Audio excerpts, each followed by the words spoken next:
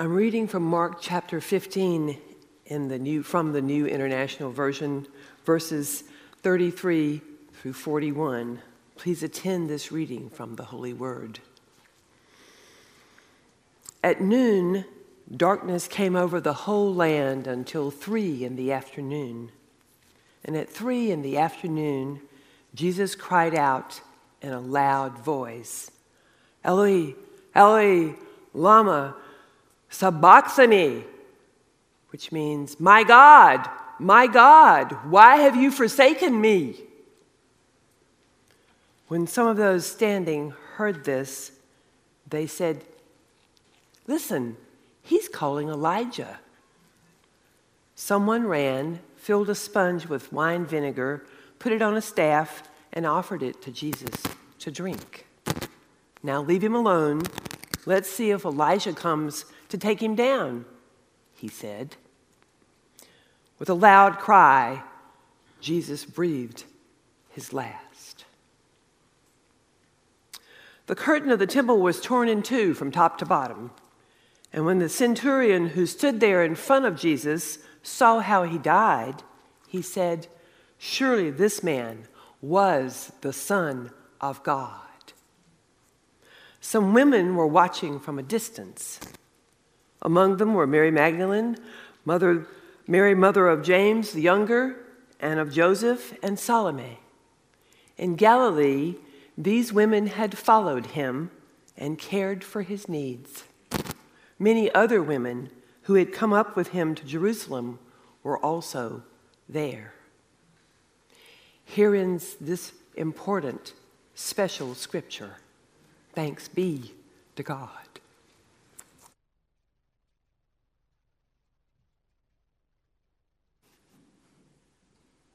What was it like at the cross when Jesus was on it, watching and waiting and wondering?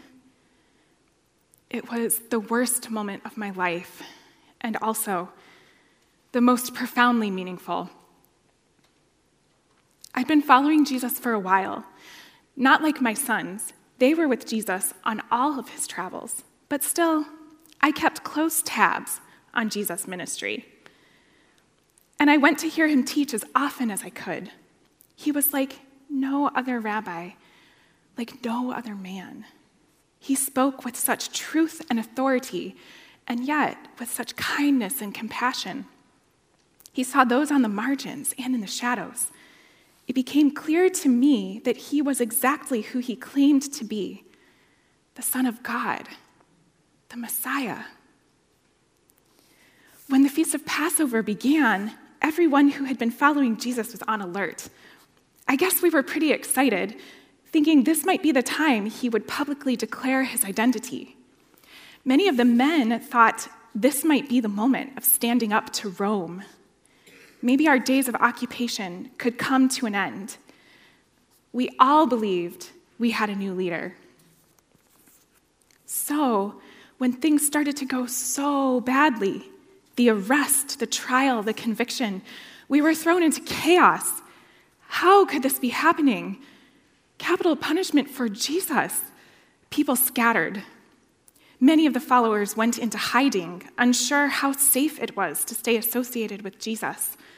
I wasn't even sure where my own sons went. When we heard the news that Jesus was seen carrying a crossbeam toward Golgotha, I was with the Marys. We looked at each other, and without a word, we knew where we needed to be. We needed to be with Jesus, no matter what. There was a deep and quiet conviction among us that Jesus is who he says he is, that in spite of the risk, in spite of our fear, in spite of the horror, we needed to be in the presence of the one who we've come to know as Lord. And it was just as horrible as you might imagine, being there, watching, waiting, wondering. I remember every detail of Jesus' agony. I can't describe it. But what I also remember is who else was there and who wasn't there. There were people who walked by or stood by around, scoffing, jeering, gawking. For some, a crucifixion is a public curiosity at best and a warning at worst. I'm sure there were many who thought that Jesus was getting just what any criminal deserves. And then, who wasn't there? I kept looking around for my sons, for any of the men who were Jesus' disciples. I kept hoping to catch at least sight of at least one of them somewhere. I knew how much they cared. I knew how much they loved Jesus. Surely they were there. I never did see any of the men. I have hoped that some of them were there, perhaps in the shadows, perhaps a short distance away. But I was there. Mary and I were there. We watched Jesus take his last breath, and we stayed until we knew he had died. We stayed until the end.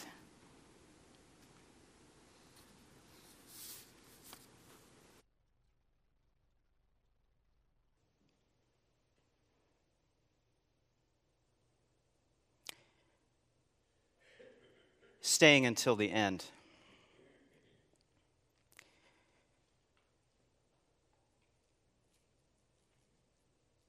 The connection of this text today from the Gospels and our lives as human beings has to do with our experience of death. Have you stayed there till the end? Have you been there while a loved one takes their last breath? I'm struck by the words of Salome this morning, describing it as the worst day of her life. And yet, at the same time, the day that is the most profound and has had the most impact on her existence from that moment forward. I encourage you to think about your experience with perhaps knowing or seeing someone who takes their last breath as you consider this text and the words that I will be saying as we seek to understand its meaning. But another connection to our lives that this text brings is to perhaps open our eyes to the presence of people who often are not seen, who might be ignored or overlooked. Today we're reading a text that has been read over and over again in the history of the church. And yet we are trying to understand what is happening through the eyes of a person, a woman named Salome. As we consider what Salome has to say, we consider those faithful people who often go unrecognized, their voices unheard. And yet they have something important to tell us. I begin by asking this question. Do we see Salome? She's there at the cross, according to Mark's gospel, and she's also one of 3 women who were first to the empty tomb on Easter morning. Mark accounts for women who were present to witness Jesus' death. In verse 40 of chapter 15, he writes, "Some women were watching from a distance. Among them were Mary Magdalene and Mary, the mother of James the younger and of Joseph, and Salome." Their names were remembered by the tradition that was written up in the gospel accounts. During a time in history when historical accounts were often known to, almost in a wholesale manner, leave out the presence of women. And that makes them worthy of note. There's a reason why their names are in the story. Yet I think it's safe to say that they have been overlooked by many throughout the history of the church, but not by us in this place today. Mary Magdalene, of course, is the more well-known of the three, and next week we see the resurrection through her eyes. Mark alone mentions Salome. In Palestine at the time, Salome was actually a very popular name. She's described as being a part of the contingent that visits Jesus' tomb 3 days later. Now, Salome and the others are not mentioned until after Jesus dies. So here they aren't described as actively or closely comforting Jesus while he is dying. They are described as observing from a distance. Why from a distance? Perhaps it was just the allowable distance, as in they were observing from as close as they could possibly get. But it probably depicts their sense of vulnerability and perhaps their fear of reprisals upon recognition as followers of Jesus. It's significant that they are there and that the original 12 disciples minus Judas are not there, but not in a way that presents them as heroically faithful and the original 12 as abject failures at this moment. They likely experienced the same fears, and yet the women stayed longer, perhaps found a way to risk more, in part because they may have been overlooked. Were they there all along?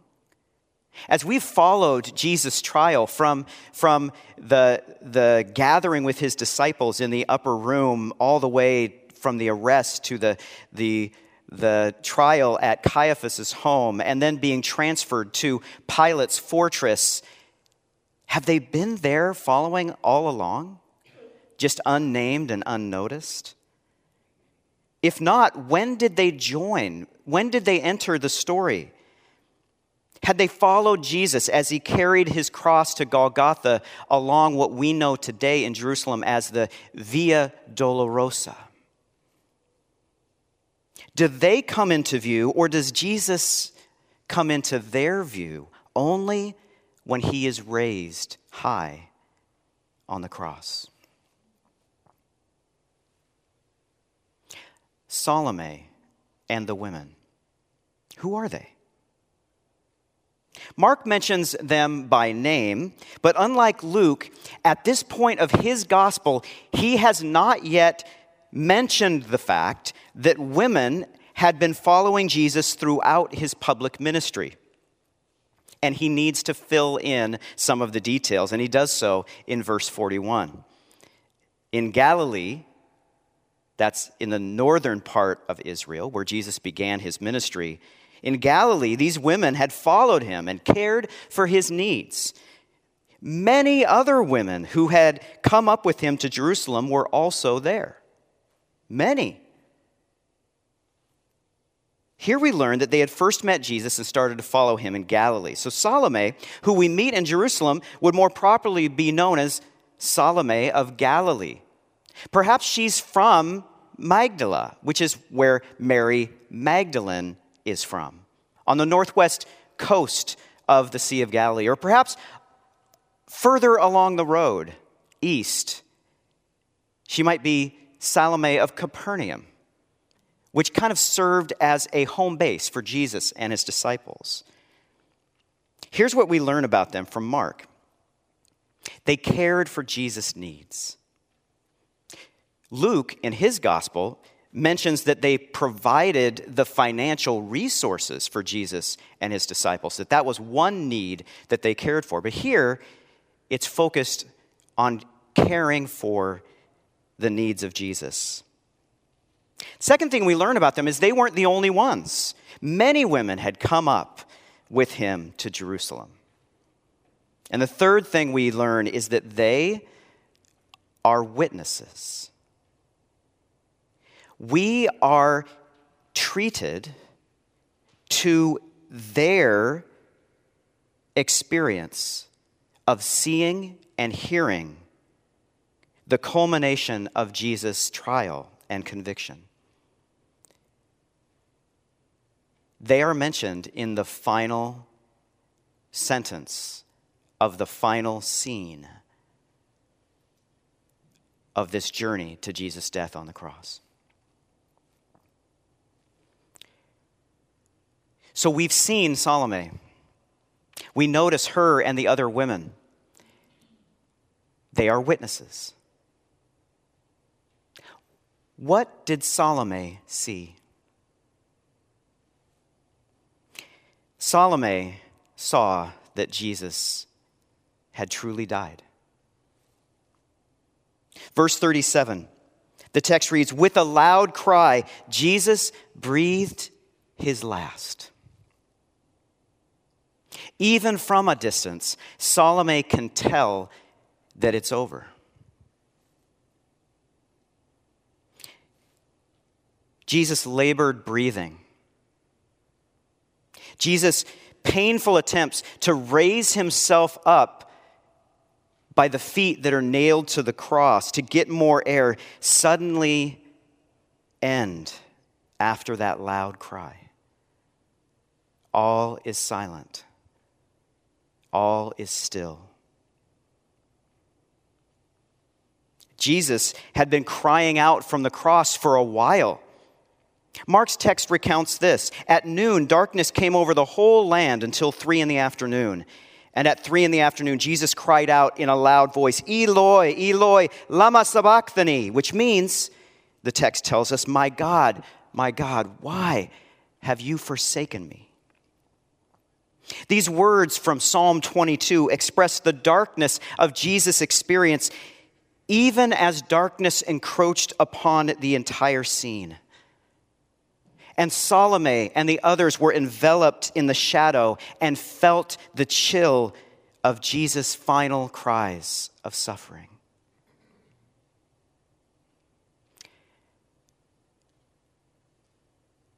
Witnesses to Jesus' actual death are very important. Because Jesus didn't just seem to die, Jesus died. Claims of Jesus' resurrection from the dead have been received in the early days of the church, all the way down to what you could discover by Googling, "Did Jesus really die?" Those claims have been met with many contentions that Jesus could not have really died. But this isn't the Princess Bride. This isn't a time when Miracle Max would say of Jesus that he was only mostly dead. On the cross, Jesus breathed his last. The Romans did not mess around when it came to carrying out crucifixion. Salome witnessed the final verdict of the entire trial of all centuries. Yes, we thought the trial had ended, didn't we? We thought the trial ended when Pilate relented and gave in to the crowds crying, "Crucify him." But the final testimony has not yet been uttered. And yet Salome hears it. It's the testimony of the Roman centurion. In verse 39, we read, "And the centurion who stood there in front of Jesus saw how he died. And he said, 'Surely this man is the Son of God.'" Salome and the other women are in a virtual courtroom gallery, to witness this ultimate testimony about Jesus, the final verdict in the trial of all centuries. Surely this man was the Son of God. These words are the heart of the gospel and proclaim the definitive truth about Jesus' nature. Jesus was convicted of being the King of the Jews, a charge that we have learned he was guilty of. But here in the words of a Roman centurion, we learn that Jesus is also the Son of God who will be believed by a Gentile.